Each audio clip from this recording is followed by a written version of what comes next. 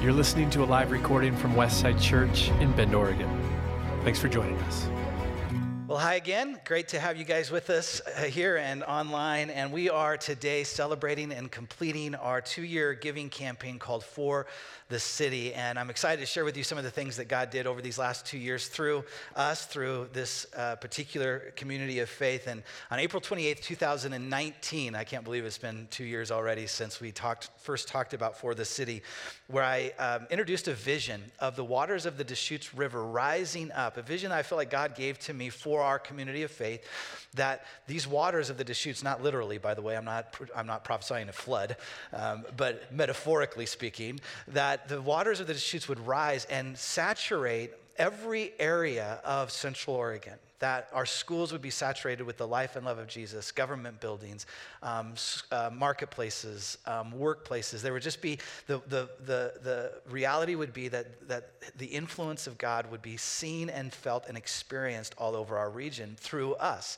And for those of you that were here, maybe you remember I read from Ezekiel 47. Now, interestingly, just yesterday, Cliff Haynes, who used to be the pastor of Westside Church decades ago, and him and his wife Mary still attend our church when they're in town, and they live here in Bend. And so he sent me a text just yesterday when I shared this vision last week. He was reminded, I wrote it down to get this right, that in the fall of 1982, his first year of pastoring, he shared from this passage, Ezekiel 47, that I'm going to read to you. And he felt like it was a picture back in 1982 of the influence that Westside Church would have over the years. And this is what Ezekiel 47 says.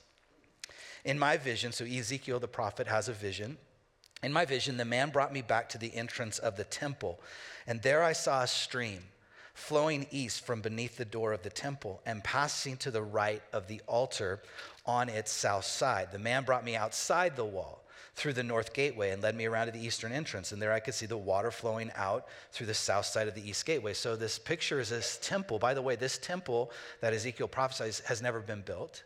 And most scholars believe that this is describing what Jesus said, the temple, that we are now the temple of the Holy Spirit. And so that this kind of describes how his Spirit works through us. And so he's kind of seeing this temple all around it, from inside and outside.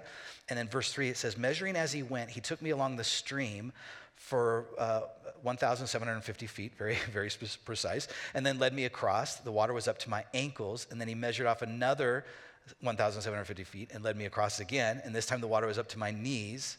After another 1,750 feet, it was up to my waist, and then another 1,750 feet, and the river was too deep to walk across. So as further out from the temple, the water is getting deeper and deeper and deeper. That's the imagery here. And it was deep enough to swim in, but too deep to walk through. And he asked me, have you been watching, Son of Man? Are you getting this? In other words. And then he led me back to the riverbank. And when I returned, check this out, I was surprised by the sight of many trees growing on both sides of the river. And then he said to me, this river flows east through the desert into the valley of the Dead Sea, and the waters of this stream will make the salty waters of the Dead Sea fresh and pure. There will be swarms of living things wherever the water of this river flows. Fish will abound in the Dead Sea, for its waters will become fresh. Life will flourish wherever this water flows. Fishermen will stand along the shores of the Dead Sea all the way from En-Gedi to En-Eglaim. The shores will be covered with nets drying in the sun. Fish of every kind will fill the Dead Sea just as they fill the Mediterranean. But the marshes and the swamps will not be purified. They will still be salty. Fruit trees of all kinds will grow along both sides of the river. The leaves of these trees will never turn brown and fall, and there will always be fruit on their branches. There will be a new crop every month, for they are watered by this river that's flowing from the temple, and the fruit will be for food and the leaves for healing. And this is, in essence, the picture that I believe God has spoken to Westside, and what I learned yesterday, for decades. A picture of the river flowing out of us. Jesus said, out of you will flow rivers of living water. And everywhere that water flows out of us, there will be life, health, fruitfulness, hope that emerges in people's lives. In those places where there's deserts and hopelessness, God's going to do a new work. Did you notice, though, that there's places where people that aren't open to the movement of the Holy Spirit, the swamps, will still stay swampy? It's interesting. I'm not going to, this isn't even the message, the text for today. So that's all free for all of you. So thank you. Thank you, Pastor Cliff, for reminding me of that. But wherever the water is, there is life. And that really was the idea that as we move into our city, as we move out from the temple, God's going to continue to flow through us and bring life to our city and to our region. And that's really what For the City is all about. And so we're going to take a moment and celebrate. We put together a brief video to celebrate kind of some of what God did through all of us, through you, over these past 2 years. So watch this.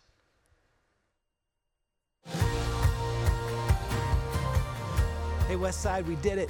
Thank you for everything you have invested in the For the City campaign.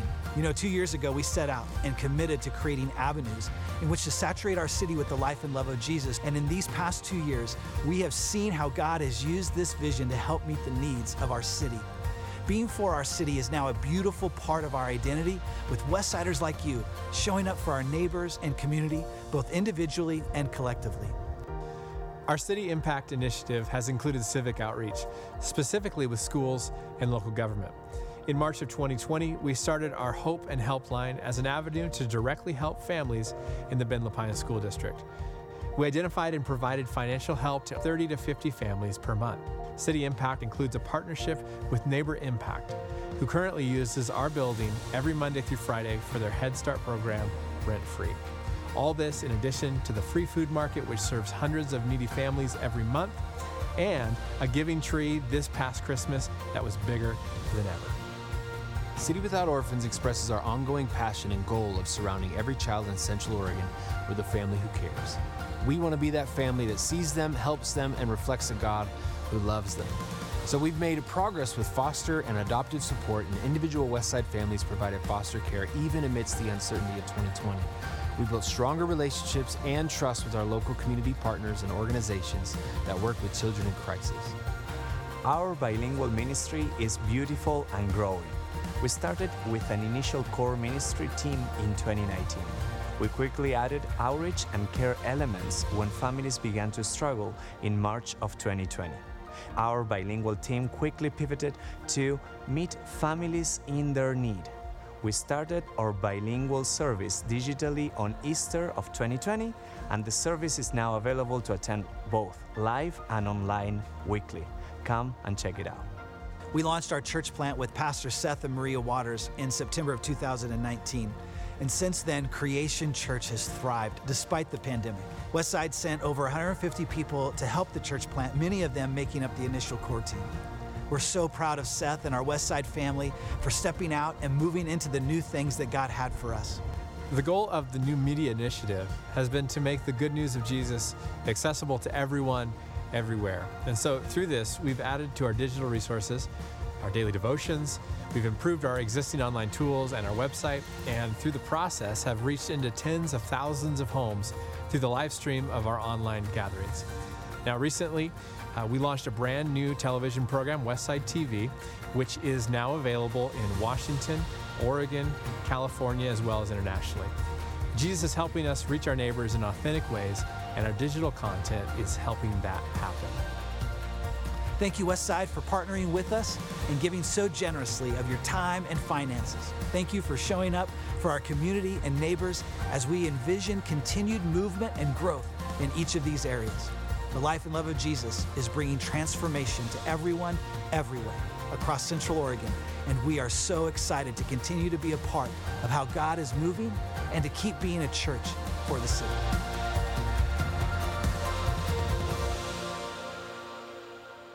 Awesome, so good, you guys. Well done these last couple of years. Many people have asked, well, are we done with all of those things? Nope, we're going to keep doing that stuff. But the giving campaign has concluded. And if you do want to continue to give towards these initiatives above your regular giving, there's an opportunity to do that through our ministry fund. But I want to encourage you to just keep engaging with our city in practical ways. And I'm going to talk a little bit more about that today. I was driving around yesterday, and have you noticed a lot of different license plates in Bend lately? There's just a ton in our city, a lot of new people moving into the area.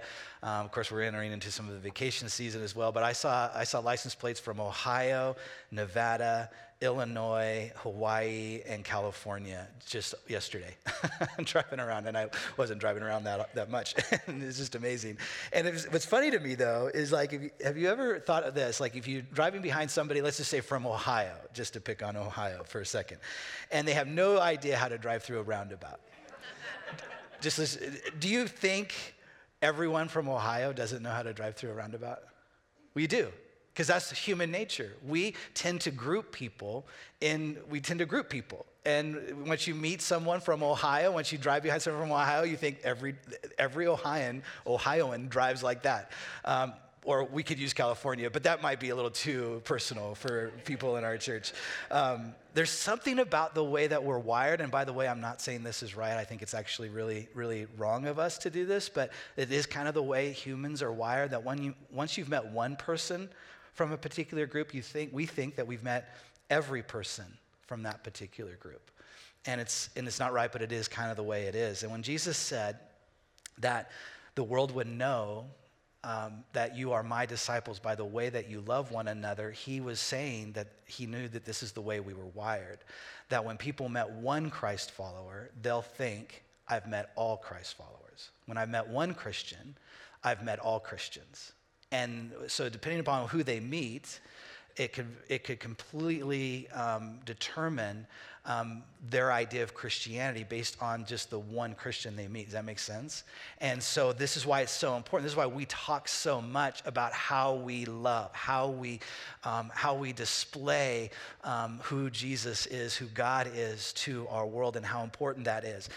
In Matthew 16, there's this interesting conversation that Jesus has with his followers. In Matthew 16, I'll start in verse 13. And it's an interesting conversation, and particularly how he ends what he says. And when Jesus came to the region of Caesarea Philippi, he asked his disciples really a big question, like the biggest question Jesus ever asked anybody. He asked them, who do people say that the Son of Man is? Or in other words, who do people say I am? That's what Jesus is asking. And they said, well, some say John the Baptist, some say Elijah, and others say Jeremiah or one of the other prophets. And then he asked them, but who do you say that I am? And Simon Peter answered, you are the Messiah, the Son of the living God. This is an epic moment. I mean, this is a moment where Peter is vocalizing who he believes Jesus is. And Jesus says to Peter, you are blessed, Simon, son of John, because my Father in heaven has revealed this to you. You did not learn this from any human being. Now I say to you that you are Peter, which means rock, and upon this rock I'm going to build my church, and all the powers of hell will not conquer it. And I will give you the keys of the kingdom, and whatever you forbid on earth will be forbidden in heaven, and whatever you permit on earth will be permitted in heaven. Verse 20, then he sternly warned the disciples not to tell anyone that he was the Messiah. And I want to kind of zero in on that. Like, this is the biggest moment of these disciples' lives when they have this revelation of who Jesus is, God come in the flesh, the Messiah, the one that they had been waiting for. This is this moment, and you can bet they want to tell somebody. Because this is like they've had this revelation, and I want to go.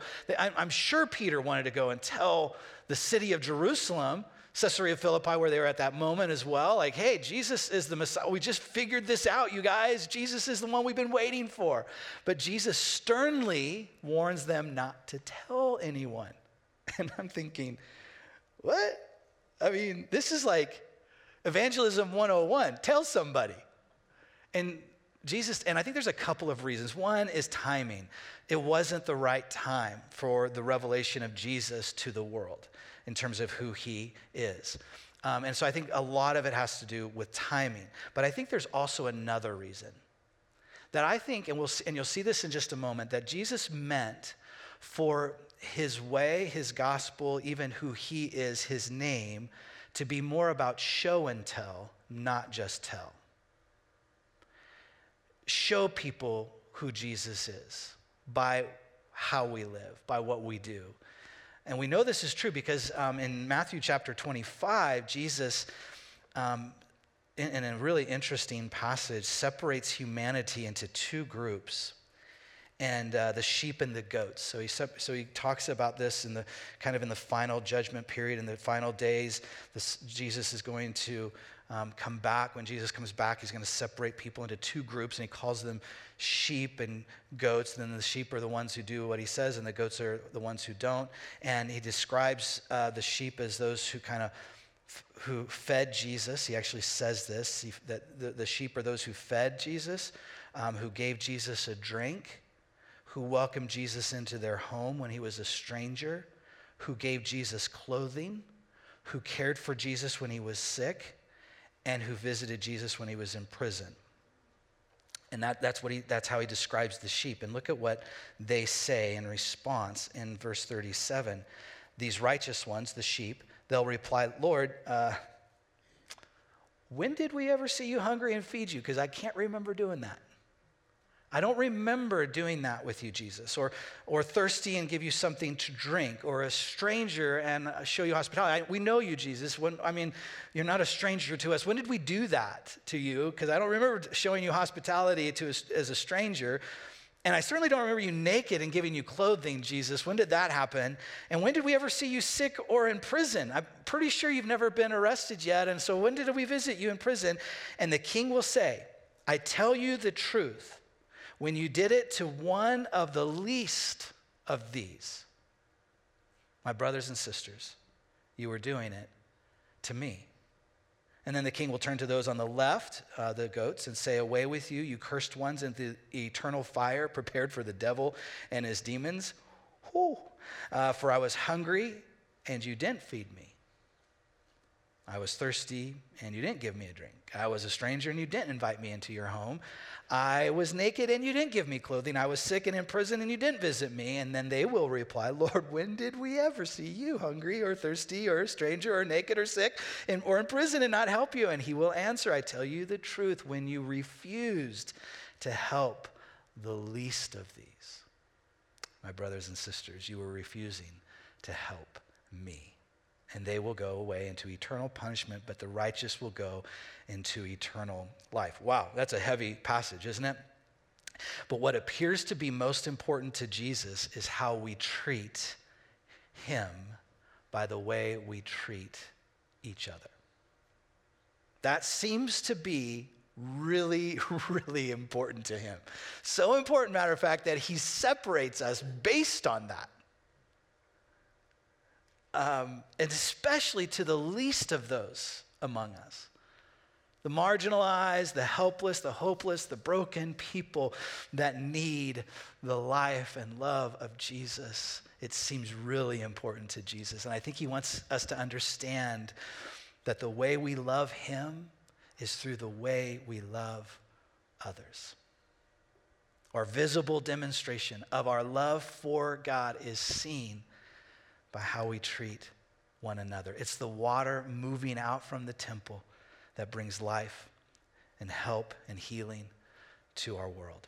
Bob Goff wrote in his book, I've been mentioning his book last week and this week, Everyone Always, a great book. If you just want to be happy, just read that book. Remember Bob Goff was here, 4 or 5 years ago, and he was just so encouraging. This is what he wrote. I've met a lot of people who say they're waiting for God to give them a plan for their lives. They talk about this plan like it's a treasure map God has folded up in his back pocket. Only pirates have those, he writes. People who want a reason to delay often wait for plans. People who are becoming love don't. Don't make this more complicated than it is. Just start. Go find someone who's hungry right now and do something about it. I was just waiting to see if anybody got up and did. It's okay if you want to. I've heard lots of people say that giving the poor a fishing pole is better than giving them a meal, but I don't see them giving away many fish or poles. Today is not just about ending and celebrating a 2-year giving campaign called For the City. It really is about renewing our commitment to the living campaign of being for our city, being for one another. We don't need a giving campaign to do it, to love. We don't need a ministry plan. We certainly don't need a profit and loss statement. We just need to do it and keep doing it. Goff will sometimes buy 20 hamburgers on his way home from work and drive around town asking if anyone is hungry. He's a special dude, I give him that, but man, that is amazing. He keeps water bottles in his car. Just when he sees someone who looks thirsty, he can give them a bottle of water. This past January, we had a family outreach event. 30 families volunteered. They came here. They assembled care packages for the homeless. The kids colored cards for them. They filled them with words of encouragement. And then they sent half of those packets to the warming shelter here in Bend, and the other packets the families took so they could just give them out to people that they ran into around our city. Didn't solve the homeless challenge in our community, but hundreds of people received words of encouragement, and 30 families took a deeper step towards love, being for the city. Our young adults decided on their own a few weeks back to start visiting the homeless camps around Bend, riding their bikes to these camps that we see around town and finding out what their needs are. And they just did it. They didn't have to ask for permission to love. You didn't have to get approval. They didn't have to, they just did it. We don't have to organize a church-wide initiative to love well. They just did it. Our monthly free food market is something we do every single month to minister to hundreds of people, and there's always opportunities to serve. Goff writes this: people will figure out what we really believe by seeing what we actually do. People will figure out what we believe by seeing what we do. So I want you to pick one thing that you can do this week. Just one thing to be for someone in your city. Maybe it's someone you work with, maybe it's someone you go to school with, maybe it's someone you live with. But just figure out a practical way to show your love for that person, because your action will speak to them of your love for them. Maybe it's an encouraging note that you can just write to someone, or a text that you can send to someone. Maybe it's asking someone for forgiveness that you've been meaning to do. Maybe it's volunteering at the free food market. Maybe it's doing a neighborhood barbecue for your neighbors this weekend or next weekend. Find one thing that you can do this week to love someone in a practical way. Well, I want to finish up, and we talk a lot about showing our faith here at Westside. We spend a lot of time about how to do that well, but when do we actually share our faith? Have you thought about that? Like, do you hope that never happens? Or what would I say if it did happen? How do I know when that moment does happen? When do I actually open my mouth and tell someone about Jesus? And what does that look like? Well, I love Peter answers this question for us. And this is true. Every act of kindness that we do could potentially open up a door of communicating the gospel. Every act of kindness could open up a door and so we just need to be ready when that door opens.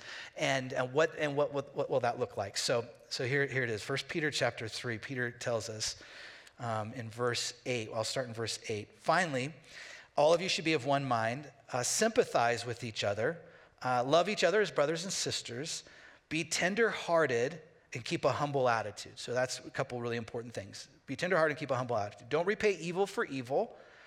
Don't retaliate with insults when people insult you. Man, talk about hard to do, right? Just don't do it. Don't retaliate. We can do this. We're bigger than that. We can do it. Instead, pay them back with a blessing. That is what God has called you to do, and he will bless you for it. Verse 13. Now, who will want to harm you if you are eager to do good? But even if you suffer for doing what is right, God will reward you for it. So don't worry or be afraid of their threats. Instead, you must worship Christ as Lord of your life. And if someone asks about your Christian hope, here it is, ready?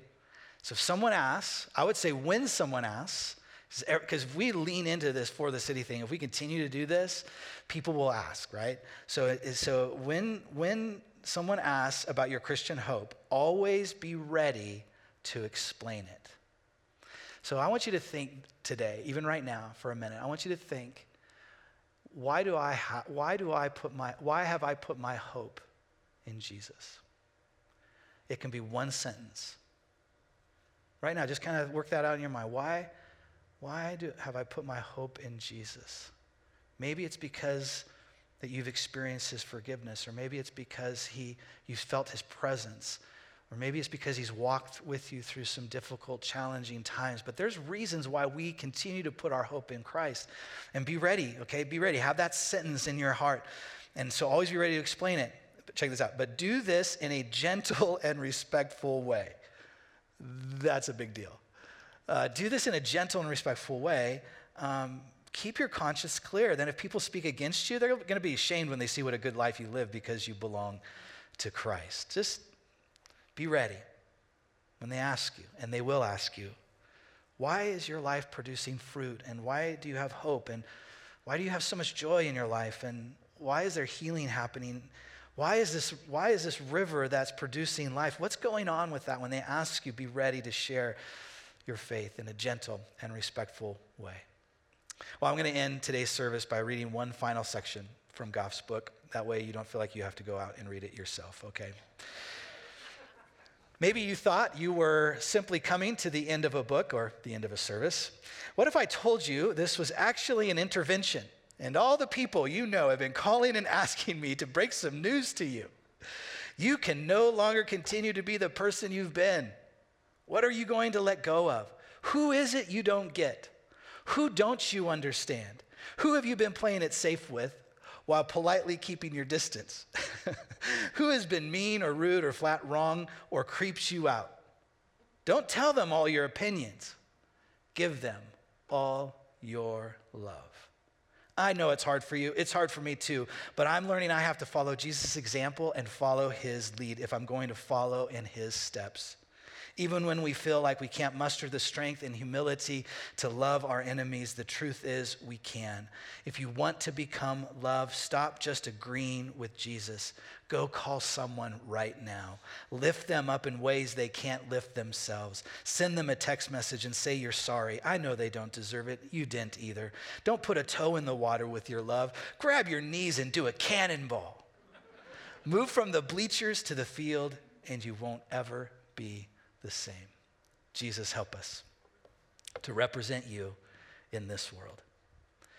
Jesus, I pray that over the coming months, every single person in our city and in our region and in our world that meets someone from this church will realize that every Christian isn't necessarily the ones that they've met prior, that there's a new wave of Christianity beginning to emerge, where what people see when they meet a Christian is extravagant, radical love, where they see you, Jesus, in the way that we express our faith, both in action and in words. We love you, Jesus. Help us to be your representative, honest, authentic representative to this world. In Jesus' name we pray. Amen.